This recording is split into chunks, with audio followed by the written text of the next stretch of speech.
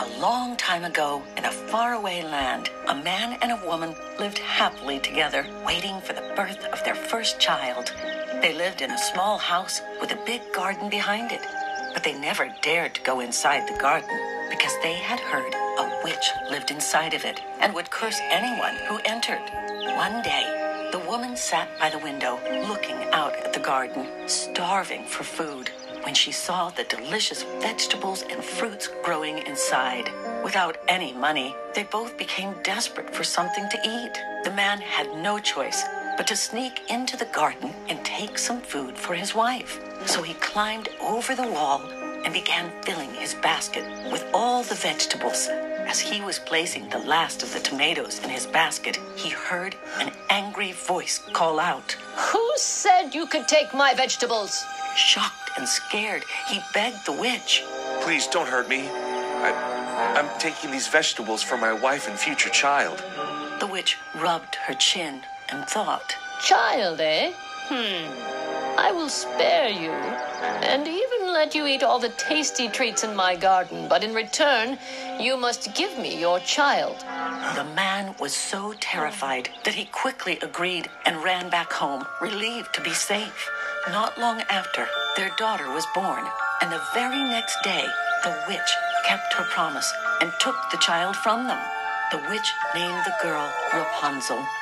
Rapunzel grew into the most beautiful girl, with long golden hair as long as a football field. But at age 13, the witch trapped the princess in a tower deep in the forest, with no doors or stairs, so that no one could ever take her. Every morning, the witch would visit Rapunzel and say, Rapunzel! Rapunzel! Let down your hair! Rapunzel would let down her hair, and the witch would climb up to visit her. Rapunzel hated the witch's visits, as she was so cruel and mean.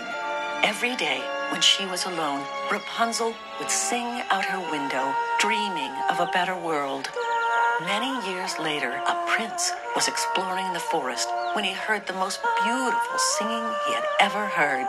He followed the singing all the way to the tower and hid behind a bush. And while Rapunzel was singing, he fell instantly in love.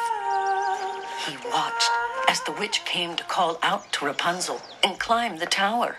After the witch left, the prince called out to Rapunzel at the bottom of the tower, just like he'd seen the witch do. Rapunzel! Rapunzel! Let down your hair! Down tumbled the long golden hair, and up climbed the prince.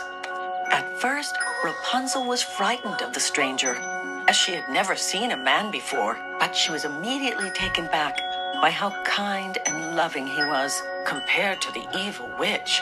Rapunzel loved hearing the prince's stories of the outside world, how there are vast, deep oceans to swim in, huge town squares with hundreds of happy people, and the prince's castle where she could explore all day. They fell in love immediately, and he promised to rescue her so they could live happily together, but they needed a plan to escape. The next day, and for many days after, when the prince visited Rapunzel, he would bring her silk so that she could knit and weave a rope to climb down. One day, the witch noticed Rapunzel hiding something in the corner and grew suspicious. She discovered the silk rope and became enraged. The witch got so angry that she cut off Rapunzel's beautiful golden hair and cast a spell that sent her deep into the middle of the forest to live. When the prince came later that day, he called out, Rapunzel! Rapunzel, let down your hair! Down came tumbling Rapunzel's long golden hair. When the prince reached the top, the witch cried, Ha! The princess has gone forever, and you will never find her. Shocked, the prince fell, landing in a bush of thorns that scratched his eyes, making him blind. Heartbroken and blind, the prince wandered around the forest for months, calling out, Rapunzel! Rapunzel, where are you? He didn't know where he was, and he felt like giving up, until one day he heard the most beautiful singing he'd ever heard. Rapunzel, is that you? He shouted. Yes, I found you at last. She cried, running into his arms, and they hugged each other tight, happy to finally be together again. She cried tears of joy that fell into his eyes and cured his blindness. Together, the prince led them back to his castle, and they lived happily ever after. The end.